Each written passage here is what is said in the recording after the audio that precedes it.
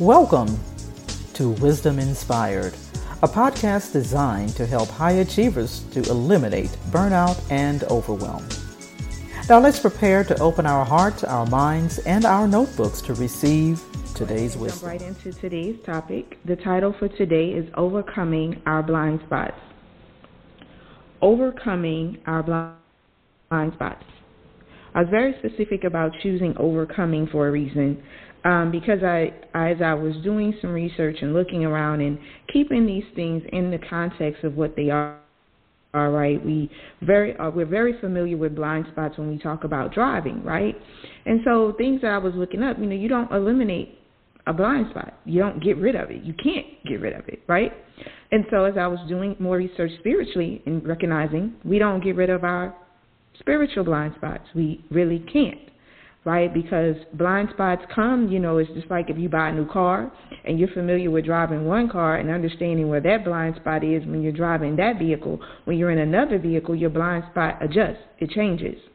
And as we grow spiritually, as we're continuing to live on this earth and we're evolving and our character is becoming more and more like Christ, we're constantly being shown that we have other blind spots, other areas. We may not get it revealed to us on one level because it's not what we needed at that time, or it's not in God's timing, right? So overcoming our blind spots is important because I don't want us to believe or jump on this bandwagon of pursuit to try to eliminate our blind spots. Blind spots are just simply a part of growth. It's a part of maturity. It's a part of life, right? I want to share something with you. According to the National Highway Traffic Safety Administration, that there are more than 800,000 accidents every year that are caused in part by blind spots. Think about that. In driving, they have calculated over 800,000 accidents caused every year by blind spots.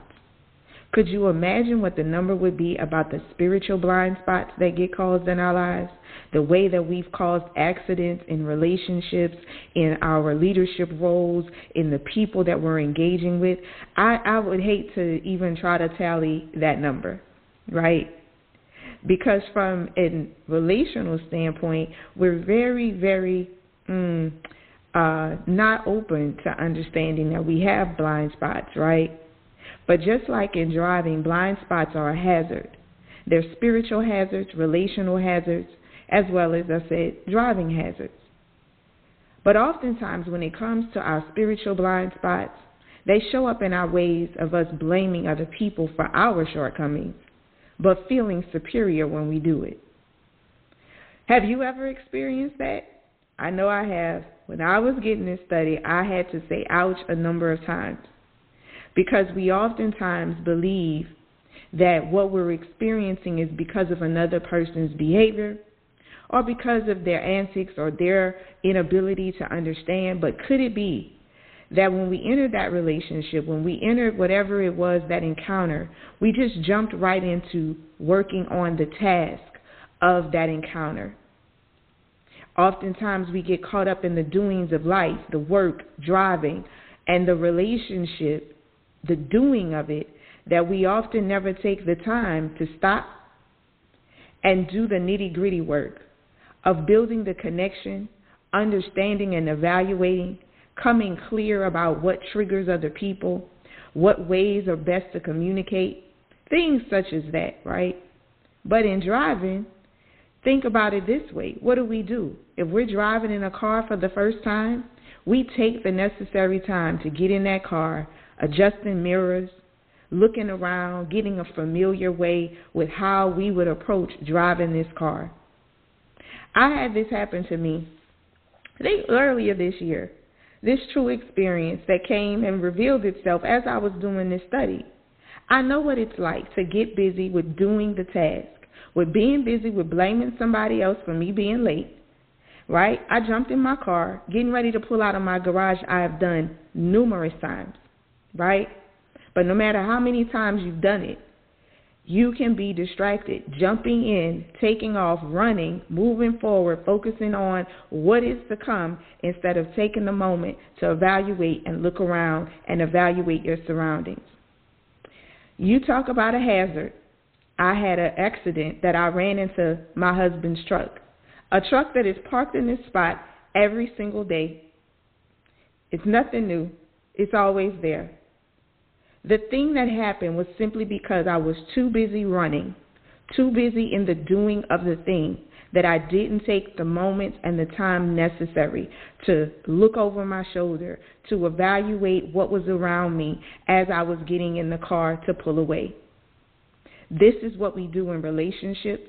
This is what we do in our leadership with people. This is what we often do all the time without knowing it. It's often what we do in our relationship with God. We get so busy with the doing of our faith, the doing of our belief, that we never have time to pause and simply take in what is around us. What is he saying to us? What is he guiding us to do? Perfect example, he tells Martha and Mary, there's a part in the Bible where Jesus has come to them and Martha complains and says, Mary's not helping her because Mary takes a seat at Jesus' feet, right? She comes in and sits down. Martha is caught up with the serving of him, the preparing, the doing, right, of his presence rather than the being of his presence. And he told Martha, he said, you're worried about the wrong things. This is what happens with our blind spots.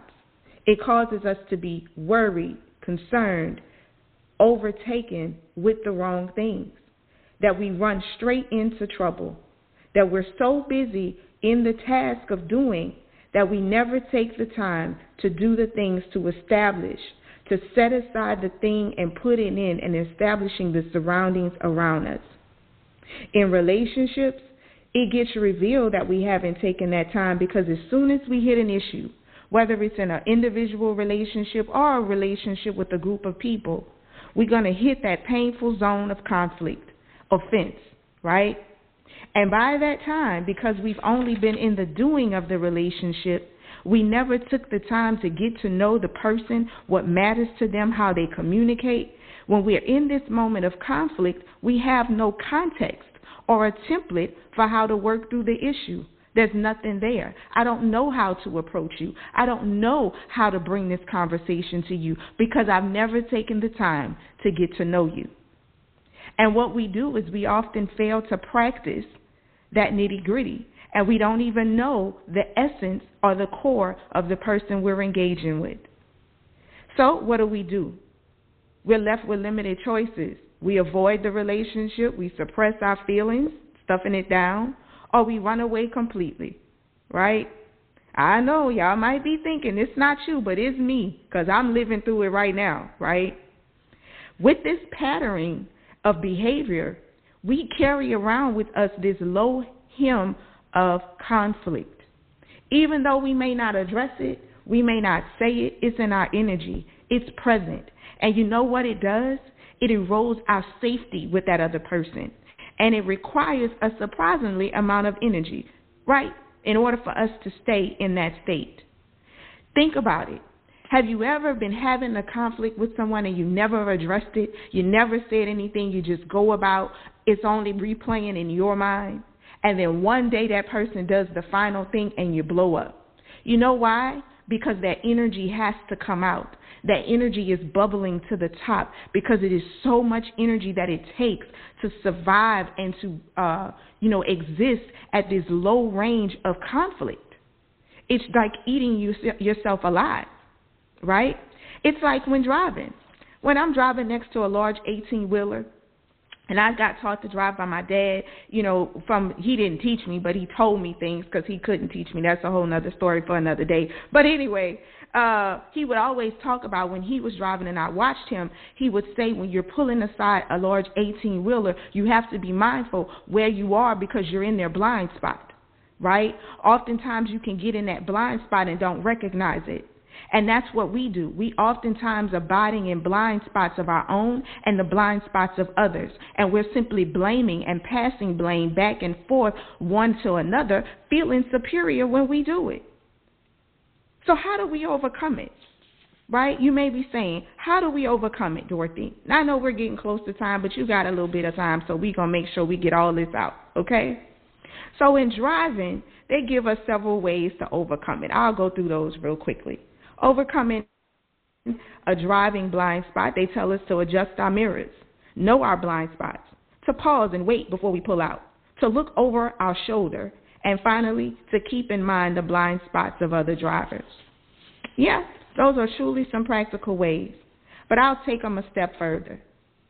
In our spiritual blind spots, because I believe if we operate and focus on the foundation, which is our spiritual inspiring essence inside of us, everything that we do should flow as Christians from that place.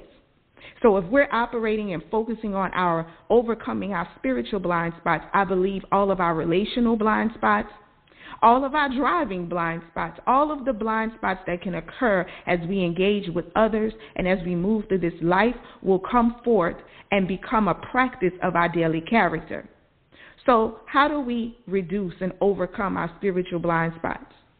First, we must surrender to the truth that we have blind spots and that we will have blind spots as long as we're on this side of the dirt.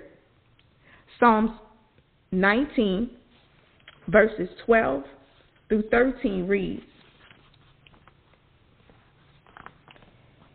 "Who can discern his lapses and errors?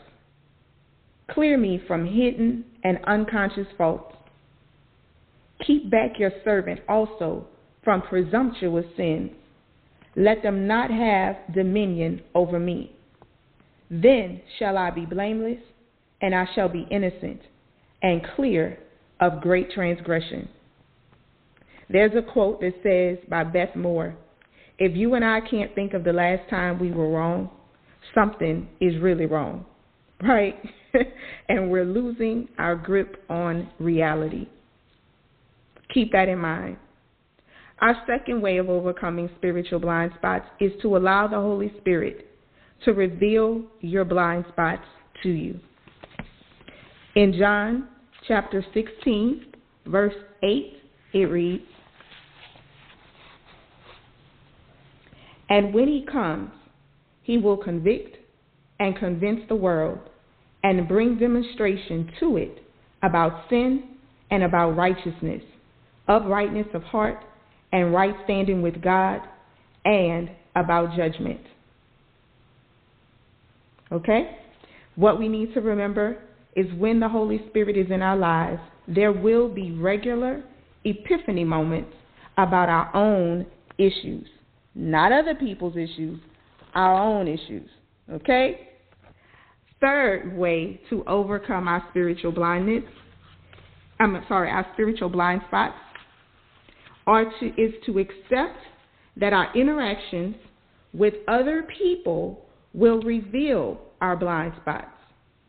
Beth Moore says, Christian leaders who can't be regularly challenged will over time unhinge. In Galatians 6:3 is real simple.